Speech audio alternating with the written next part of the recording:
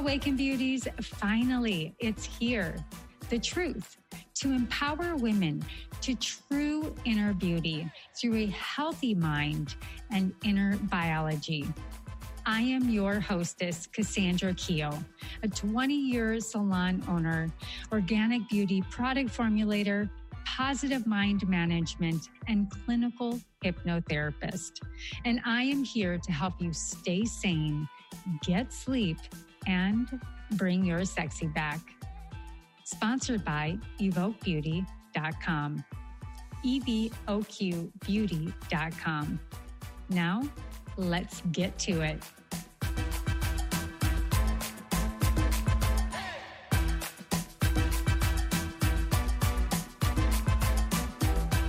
Welcome to the Awaken Beauty podcast. This is Cassandra, your neuroenergetic ADHD coach, clinical hypnotherapist, and biofeedback practitioner.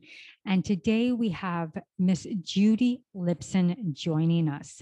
Now, I wanted to just pop right in before the episode starts and let you know that Judy and I, as though we are energetic beings and we love to talk about energy, and specifically around ADHD, anxiety, and neurodiversity in energy in today's podcast. We stretch out into the outer realms of the energetic field, but unfortunately, we had a little bit of an internet issue. So most of the episode is loud and clear, and there are some parts that I just go ahead and interject in as I was sharing the conversation at the same time in Clubhouse. So enjoy today's episode. I just love Judy Lipson's heart so much, and we will definitely be having her back on the podcast. We'll go more in depth when we have more bandwidth on our internet connection.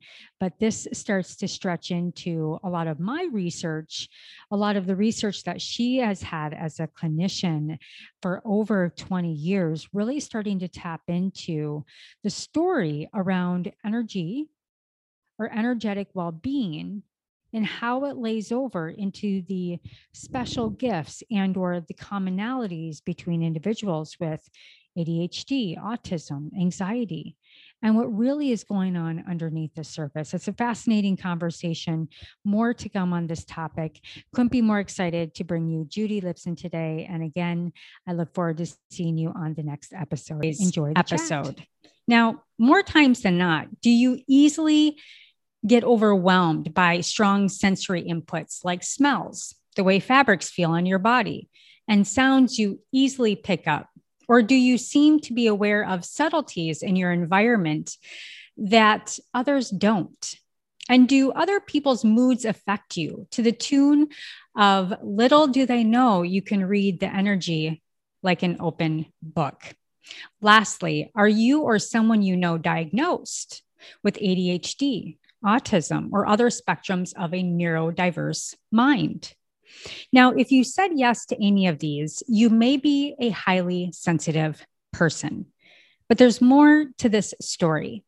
And after I connected the dots to my own late adult ADHD tendencies, there's a common, highly sensitive, energetic nuance that threads through so many high-powered and successful individuals that have ADHD, which can be a superpower, but also your kryptonite. So what is a HSP? A highly sensitive person. Now, the term is coined by the clinical psychologist Elaine Aron in 1991 to describe a personality trait that is present in 30% of the population. Now, that's approximately 80 million women and men in the United States. And an HSP refers to those with a sensitive central nervous system and increased awareness of physical, emotional, and social stimulus in their environment. But today's conversation is beyond just HSPs. Research is finally taking notice to the energetic body and its complexities with a wide variety of professionals like our guest, Judy Lipson, and even the start of my own research through the lens of my quantum biofeedback, hypnotherapy, and functional medicine background. And my friends, it all comes back to energy. So let's go ahead and just jump in. I'm going to tell you a little bit about Julie and we'll start today's interview. Now, Judy Libson, I have to tell you, when I found her website, I felt like I had found another sister. And she's a licensed professional counselor and former special educator who began her private practice, Spiral Wisdom, in 2002 to work with kids and adults of all ages who are sensitives, which means they're highly attuned to the five senses: energy, intuition, and empathy. She is a writer, speaker, clinician, and educational consultant who teaches about metaphysics, transformation, and how to engage the gifts of being sensitive while minimizing the challenges so that they can experience quality of life over a lifetime. With that being said, welcome Miss Judy to the Awaken Beauty podcast. Thank you. I am so excited to be here with you. I love the introduction. I love your own experience and how you came across Elaine Aron and her HSPs. And as you indicated in the bio, I seem to just call this group that includes me sensitives. Mm-hmm. And would you like me to talk about why I call us sensitives? Yes, absolutely. I think there's so many terms that are being thrown around. And, I think that when we use the word sensitive today, it can really be this basket of all things, but it really does come back to the nuances. So I would love to hear just about your background and how you intuitively, yourself maybe are one or started to see it in the dynamics of your work. Kind of take us back to when you had your personal download and how that changed your work. Oh, that's multiple questions there. So I have probably always been an empath and intuitive, and I'm sure that I was quite sensitive. I don't know that I realized so much of that when I was a child. I just felt like I didn't fit in. I didn't know how to accept myself. My adult journey has been about learning to accept who I am and understand who I am much better. My understanding of sensitives kind of happened in two parallel different time frames. And one was that I noticed that when it was either during the pregnancy of my first child or after the birth of my first child, as we sometimes hear, my whole system changed. And I was suddenly very sensitive to medications, to certain foods, to the odors and fragrances in the air, and so many different things like that. So there was that piece and trying to figure out, am I okay? And people, of course, using the pejorative way of, oh, you're so sensitive. What's the matter with you? Kinds of stuff. So when I talk about being sensitive, and I talk about it with my clients or with my audiences when I'm teaching, I talk in terms of, yes, we are, we're sensitive, but it's not like, oh, you're so sensitive. It's not that kind. It's something to be embraced and understood. And I guess I mostly began to understand it working with my students. The vast majority of my educational years were working in a high school. So I had kids who were very rural, and little by little, I began to recognize their own sensory challenges. I also was learning a lot about autism at the time, but I realized that, wait a minute, we learn about being tactily sensitive through autism and other sensory awarenesses, but I'm seeing all these students and myself who has similar or same sensory issues, and yet we're not on the spectrum. So that's when I kind of came up with this continuum that I look at, the continuum of sensitives, where one or more of the five senses are highly attuned. So for instance, visual. A person who's really visually sensitive would look at either one of our locations And mine is much busier than yours. I just put up my paintings and so forth, and I came in here and I love it, and it's really busy. That's not a bad thing, but a person who's highly visually sensitive is going to come and see all of it without being able to tune that out necessarily. Auditory sensitive people typically are highly attuned to sound, and either they're hearing sounds that others don't hear, like the student who told me he was hearing the TV in his chemistry class. And I was like, the teacher's got the TV on while she's teaching? And he says, well, no, it's not on, but I can hear it. And I realized what he meant was when the cable feed is turned off, but the TV is still left on, you've got that high-pitched sound. Other people with auditory sensitivities hear sounds and it hurts them more sensitive to those sounds than others. And literally it can cause pain. I had a client once who contacted me and she needed to interview me over the phone, but not for the traditional, are you the right kind of therapist for me? But in addition, does my voice pattern cause her discomfort? Third is senses, smells, smells.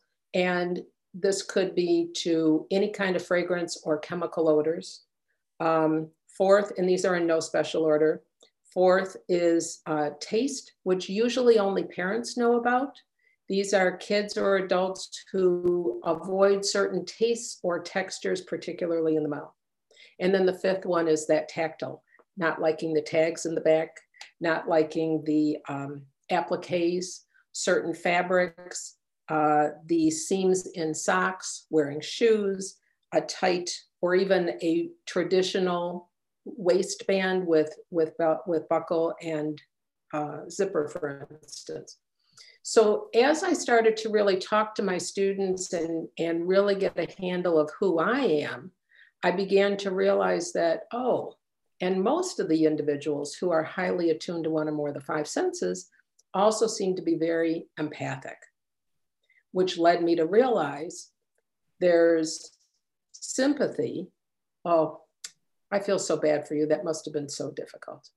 And then there's empathy. Oh, I can imagine how challenging that was for you. And an empath, we feel it in our own body.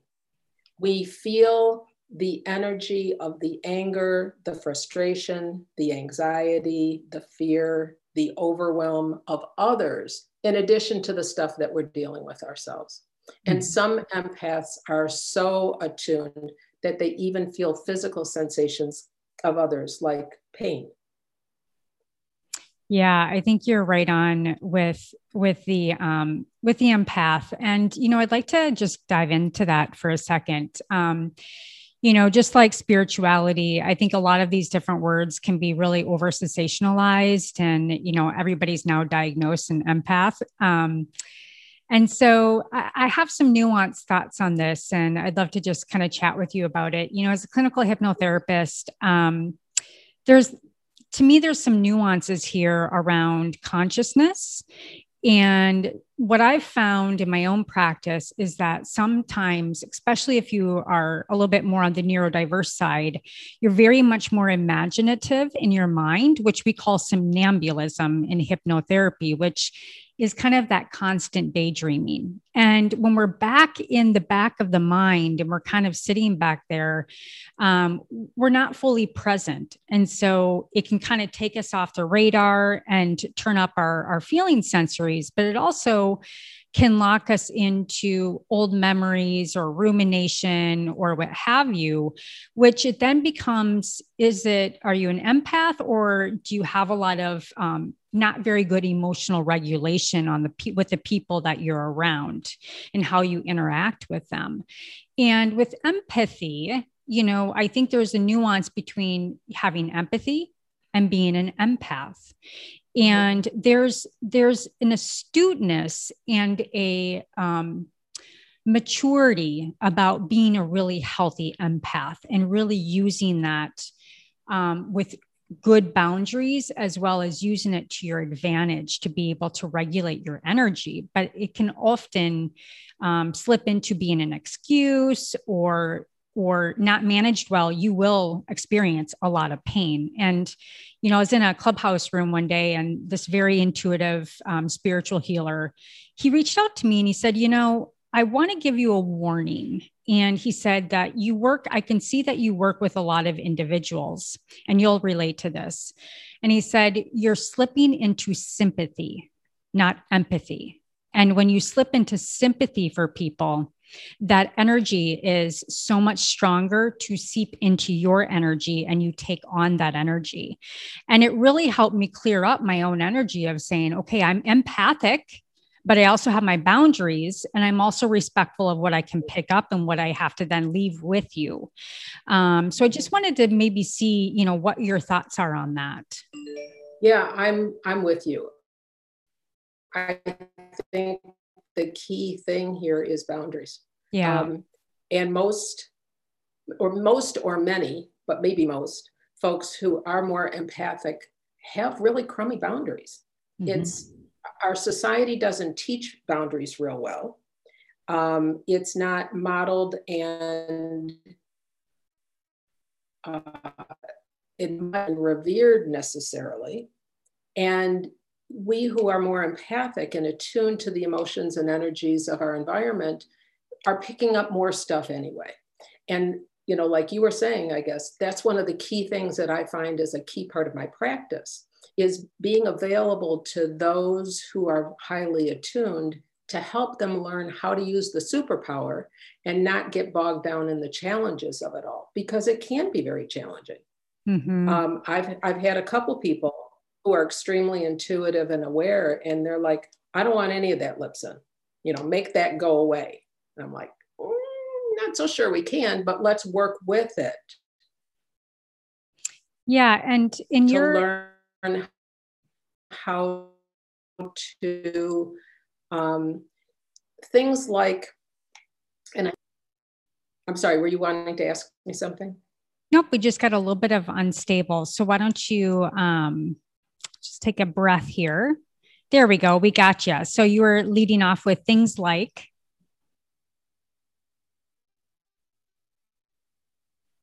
So I even worked with a munchkin one time. He was at the time, I think, about 9 years old.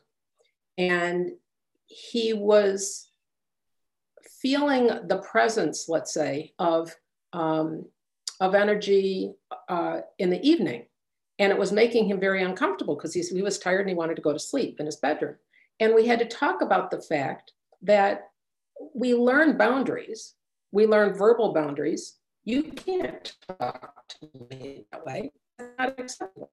We learn physical boundaries. This is my space. I loved Dirty Dancing. This is my dance space.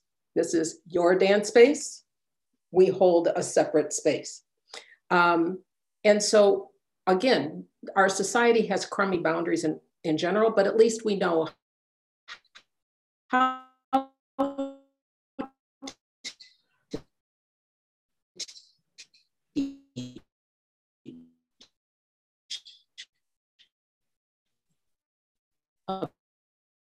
verbal. I learned, and she was talking about, look, this is my time on stage, and I will open myself to the beings and the relatives who are interested in communicating, but only at a certain time, maybe an hour or so before my presentation with the audience, not all day long, not all week long, not all life long.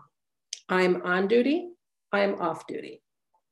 So it was a simple-ish kind of a thing of explaining to this young boy. And so just like we do these kinds of boundaries of you can be with me, you can't, you can do this, send them out of your room. And we role play. So we opened up my door of my office, and he said, you can't be in here now. This is my bedtime. He closed the door. I said, how's that feeling? He says, I think it'll be good. And when I saw him the next time, I said, so how's it going? He says, it's great. That's great. And that's part two of what I love about these little kids is they are so clear and so aware. We just need to teach. And I see a lot of adults too, who are able to pick it up that quickly. But the munchkins, they're incredible. It's just second nature. It's like, oh, nobody ever told me that. Okay, boom, they've got it. That's great. So I think the key ingredient, like you said, Cassandra, is boundaries. Yeah. Yeah. It's on top of that, just with the society that we live in today and the compound effect of the energy, what's going on globally, that sensory overload can be very overwhelming to the body. And if you don't have the tools or the recognition or the awareness of what is mine and what is yours and what is the globe, it can get really, really overwhelming and people go into shutdown. And I think that we have seen that, we are seeing that, but let's tie in some of the nuances and the crossover to individuals with trauma, ADHD, autism, this very energetic piece. Now, to me, when I explain ADHD, it's very much a frequency, therefore, in the brain and how your vibration is and what you can pick up. You have very, very fast thoughts. You're always running ahead of people. And so there's this very sensitive awareness aspect that we have to learn how to, again, create boundaries around. But then there's pieces around trauma and how a lot of these nuances of the, let's just call them symptoms, can be equivalent to being an HSP. So maybe you could share a little bit about that. So my daughter is a licensed psychologist, and she did her dissertation on the recognition of how ADHD and anxiety can be intertwined, can be one or the other. We have a lot of individuals with anxiety who get diagnosed with ADHD, and some vice versa. Right. And you're right. I see a lot of individuals with the diagnosis or the qualities and characteristics of ADHD, which I often think it's a sensory thing. In fact, so let's see, a couple of things. There was a ADHD expert who came to talk to us at my school years ago. And she explained that ADHD and its weirdness is a part of the brain that's going to sleep, which is why stimulant medications do so well, because you're waking up the part of the brain that's kind of shutting down and is going away for a while. And so she explained that we who are adults, she says, imagine, because kids don't have the great filters, they just kind of are. You think something, you say it. You feel something, you talk about it, you do it. But she explained that, like, if I, as an adult, am having to sit at a staff meeting, a meeting with my boss, and I didn't sleep well the night before, or I'm not feeling very well, and I'm going to be wiggling because I really want to go to sleep. My body wants to go to sleep. So how do I keep myself awake but be polite? Is I shift positions. I might doodle a little bit. I get moving. And that's what we see in ADHD kids. Now, I took a trauma class, and Bessel van der Kolk, who's a premier expert in the area of trauma, I'm sure you know that, was explaining that motion moves emotion. So if, one of the ways, again, to look at things like ADHD differently is to recognize that if you've got all this stuff going on inside the body, and I look at it from a sensory point of view, if a child or an adult has lots of stuff going on with sensory input, the body can only take so much, and it wants to release it, to disperse and dispel it. And it does that best with movement, which could be maybe not completely, but could be a very good explanation for hyperactivity. I affectionately call my intuitive opportunities the voice in my head, or if I'm being more honest, spirit. And one day I was going to a presentation and I had some notes, and I asked spirit, as I always do before I am meeting with a client or or speaking. And I said, is there something special that you want me to do or no? And I heard, yeah, we want you to explain about ADHD this way. And I was like, ugh. And the hyperactivity version, they explained, is that extra tension that's happening in the body that needs to be released. And the inattentive aspects of ADHD is the being's desire to be home, to go back to that calm, quiet space that if any of us meditate, we get to experience.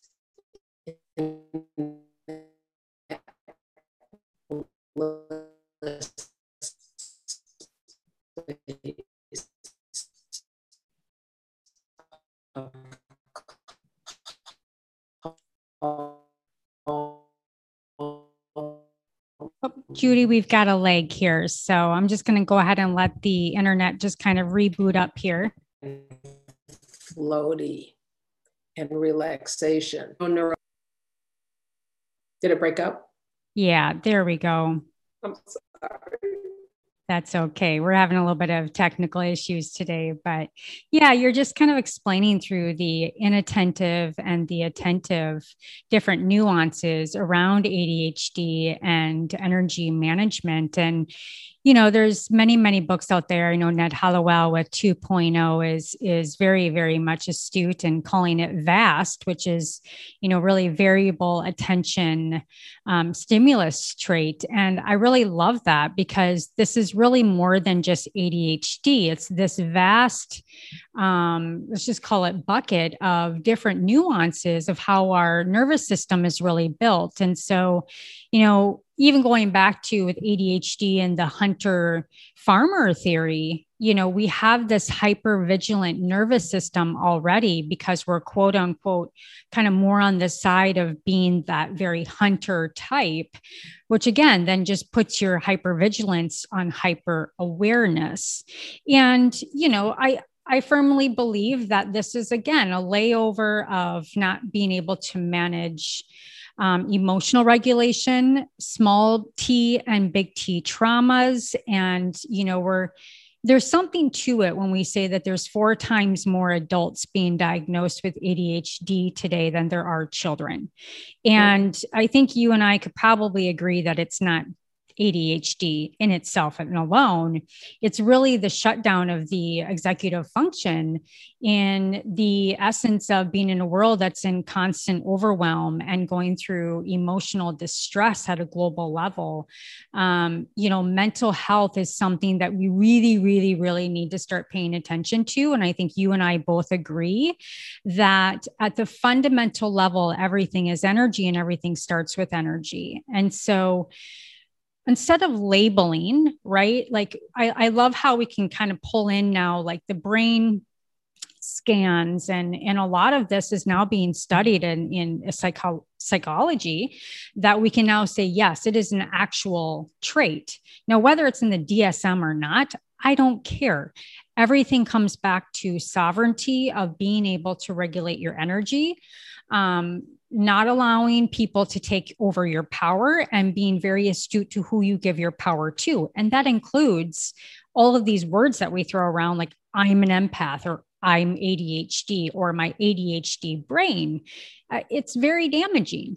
It's okay, cool. Like what are those diagnostics? And okay, I can really affinitize with that, but that is not me, just like I am not my brain and not my body, but I am an energetic being. And so just that self-awareness with these neurodiverse pieces here is, to me, where everybody needs to start, because you can't throw a planner or a timer or a bunch of dings on your watch to try to manage you like a robot. It makes the person go right off the radar, and let alone we're already rebels. And it's like, that is not the first step. That is the most debilitating thing that you can do to someone, is tell them that they're defective and then throw a bunch of planners and tactics at them.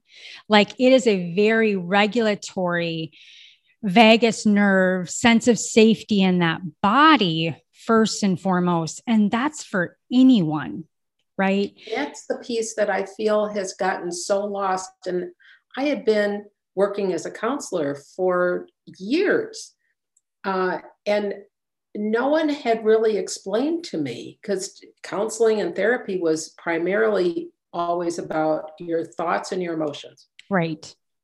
And there was very little conversation about the body. And it wasn't until my friend and colleague dragged me to a trauma conference. And I said, I don't want to talk about trauma. Mm-hmm.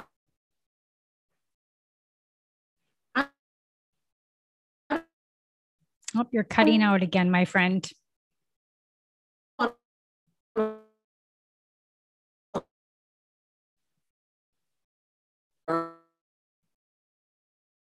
we lost you, my friend. So as you come back on, I'm just going to go ahead and just kind of pipe in. You know, we're talking about trauma and just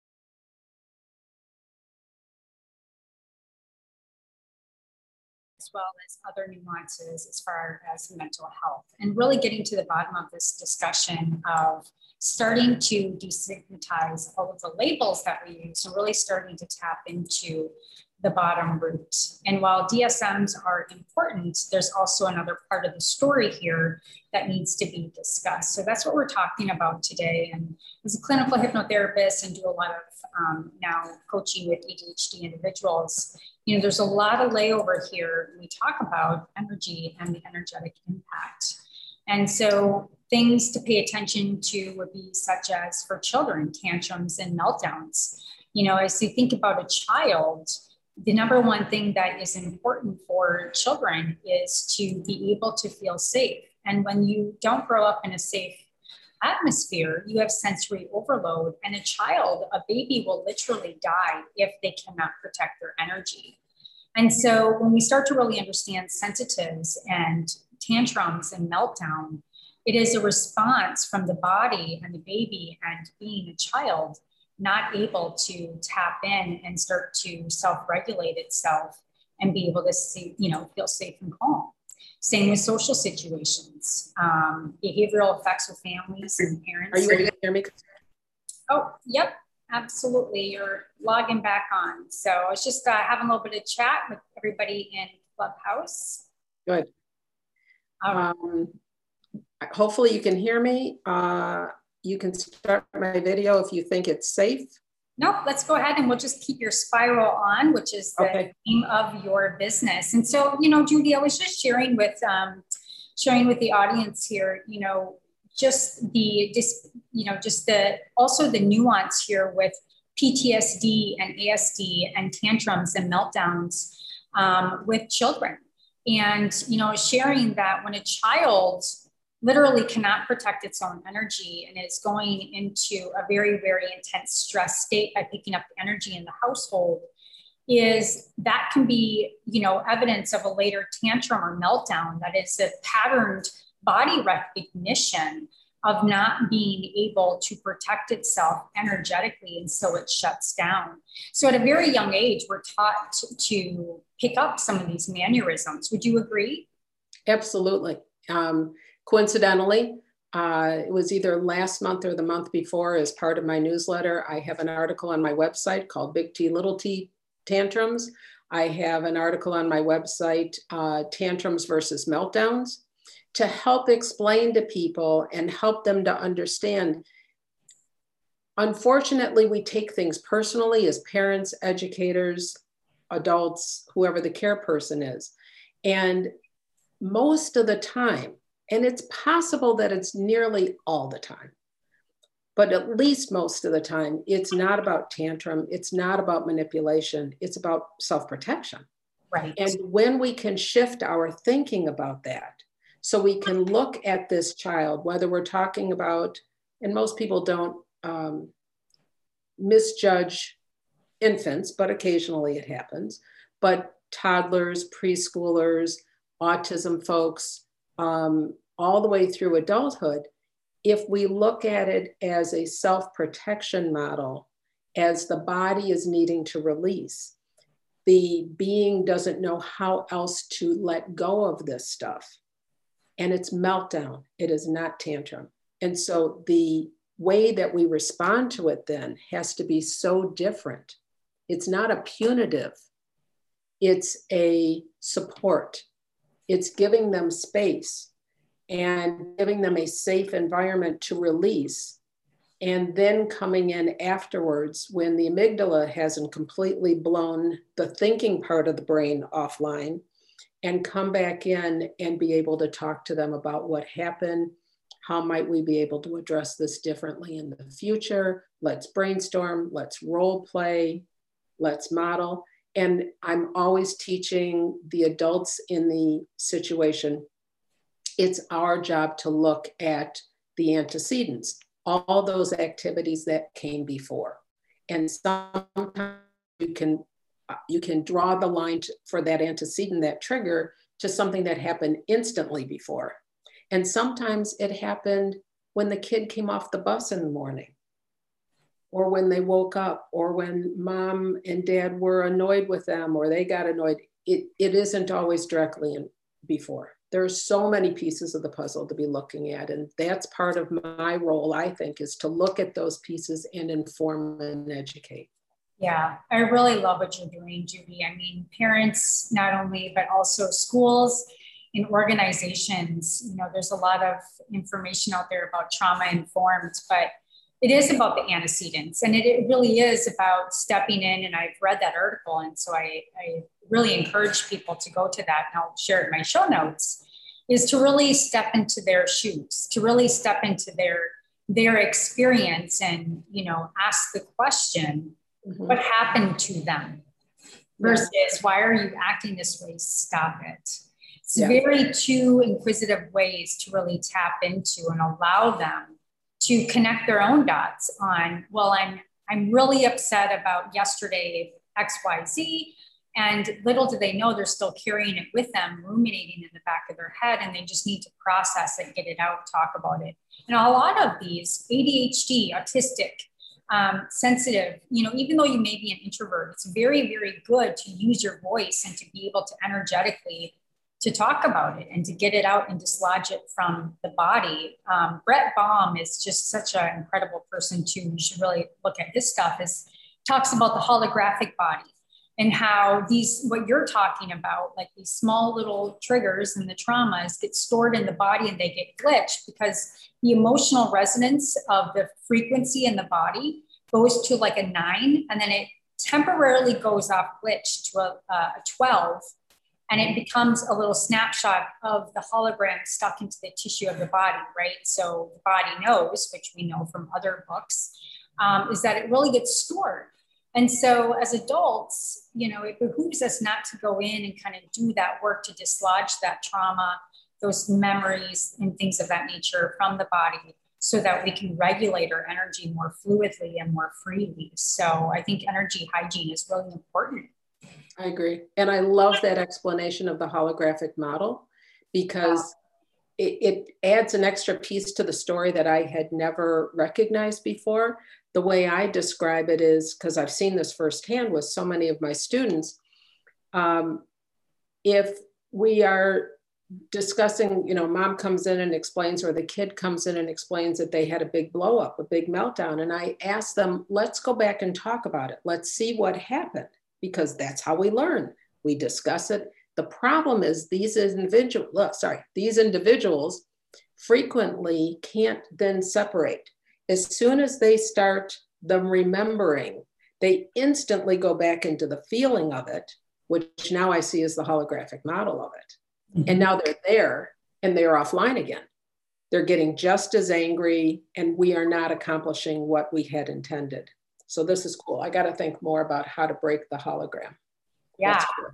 Yeah, I love that. And, you know, it even gets even more fun because a lot of the research, if you really get back down to the biological process then, is, you know, that's why like EMDR, which I know you know about, you know, by doing the desensitizing, whether it's through hypnotherapy or EMDR, some of these other somatic practices, is you're dislodging acetylcholine in the body, which then breaks up these energetic resonances that are stored in the body. And so, you know, what we're talking about here, the scientific community can no longer ignore. So it's just people like you that have the experience to help schools and organizations to really step into this position and start to put all these antecedents together and start to really ask the deeper questions for these children, especially, right? So I just love the work that you do. And so I really thank you. I think the field is really exciting. We many of us we're the brainstormers. We are the way showers of a whole new way of looking at things. And unfortunately, we have these folks who say, show me the science. I don't want anecdotal records. I want scientific principle. And thankfully, a number of people are creating that. It's frustrating for me because it's behind what I see as clarity, but I'm glad to see that it is developing, and it is developing. People are seeing it, but we got to get the word out, which is what I try and do, and kind of normalize this whole energetic metaphysics so that people who have very little metaphysical understanding or even thought they were interested can oftentimes sit and listen and go, oh, I hadn't thought about it that way.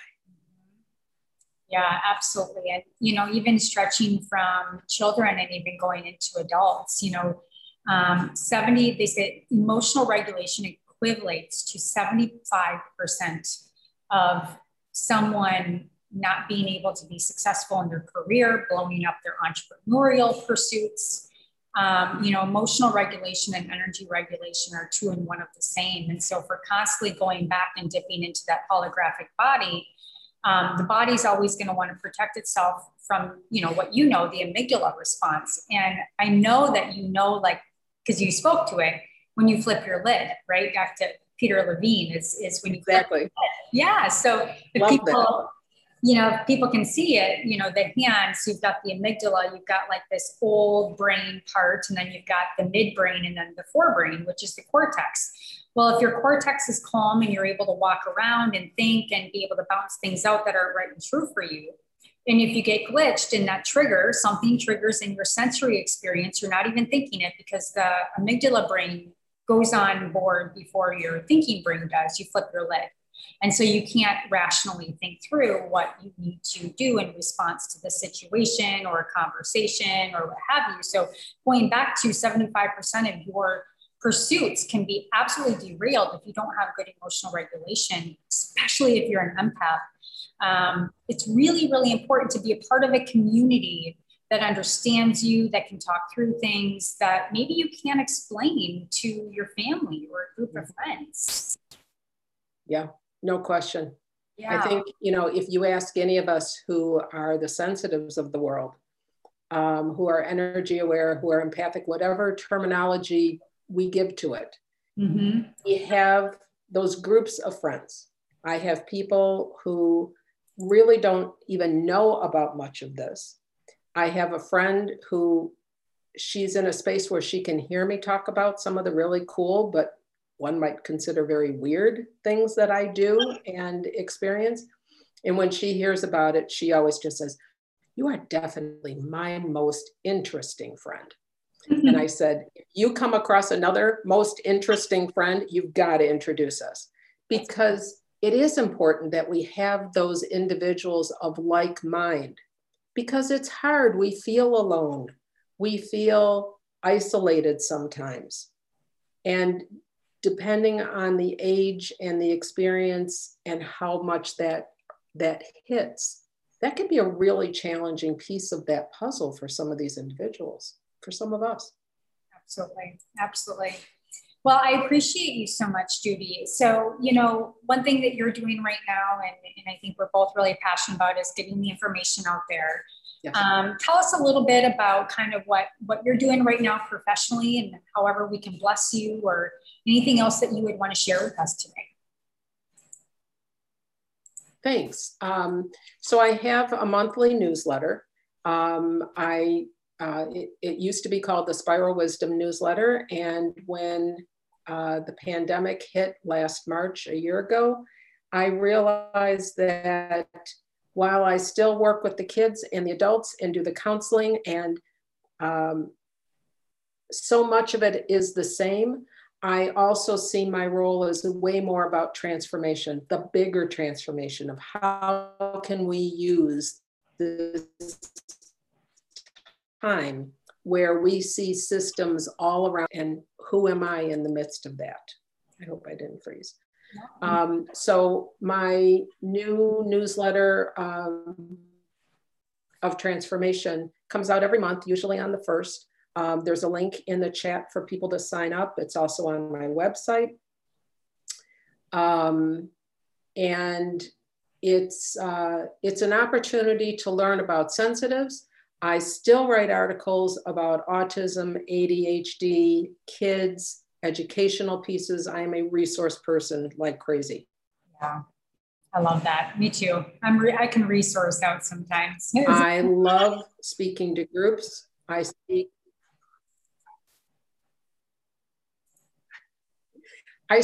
pretty much at the Association of School Social Workers.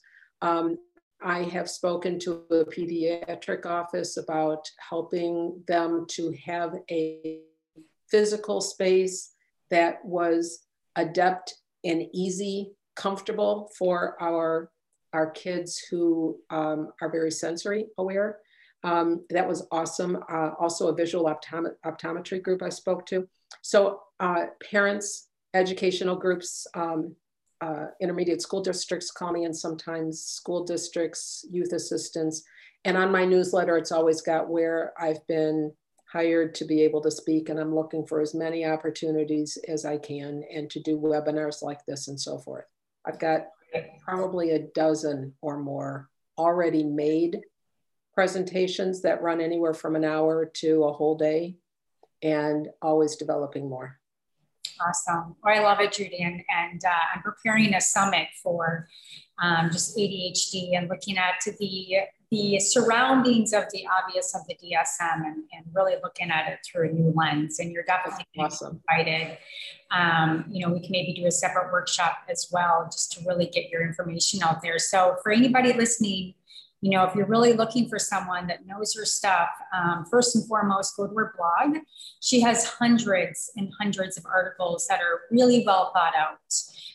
It's not just hyperbole of what she thinks. It's just really, really thought out. And it's the first time that I found, other than, Elaine Aaron and some other individuals, that really is really under the radar, but really knows her stuff. And, I always think about it with entrepreneurship or the hockey stick, where you kind of come down and then the acceleration is at the right time in the right place. And you really are at the right time in the right place. And I feel I am as well to make this impact. So I just really want to thank you for all the work that you've done. I will absolutely put everything in the show notes, prep everything. And I do want to apologize. We had a little bit of some sketchy internet today. Apparently it's maybe too hot in Minnesota and too humid over in your end, but rainy over here, hot over there. And we're having this great energy conversation and everything's trying to align maybe. But this was awesome. Thank you for recognizing my work and all of your encouragement and sharing me with your audience. I look forward to being able to attach this to I also have a Facebook page. One is under Judy Lipson and the other one is under Spiral Wisdom. The Judy Lipson one gets more stuff. Awesome. Well, we will definitely direct them there, my friend. You've got a spiral as a face right now, which I love spiral dynamics and energy. It has meaning to it as well. So I just appreciate you so much. I wish you a wonderful rest of your afternoon. And I'm sure we'll be connecting with you very soon. And for everybody that have joined us on the Awaken Beauty podcast, just like Judy, it is also my just so much passion right now to really help, highly driven individuals that have these nuances that are very energetically sensitive to really start to pinpoint how we can protect our energy, use it as our biggest guidance, as our wisdom, and take that ill feeling in the gut and really turn it into empowered state. So Judy, thank you again. And everybody listen to the Awaken Beauty podcast. Until next time, stay sane, get sleep, and always bring your sexy back.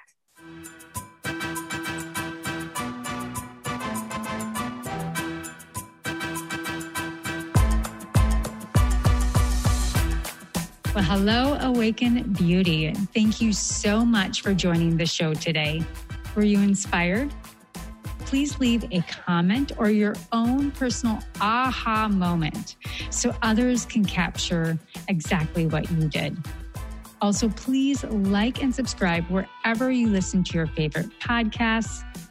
And if you're interested in high quality natural products for your hair, skin, and wellness, including organic CBD, please visit evoquebeauty.com. Again, that is evoquebeauty.com, evoquebeauty.com. And until next time, darling, stay sane, get sleep, and bring your sexy back.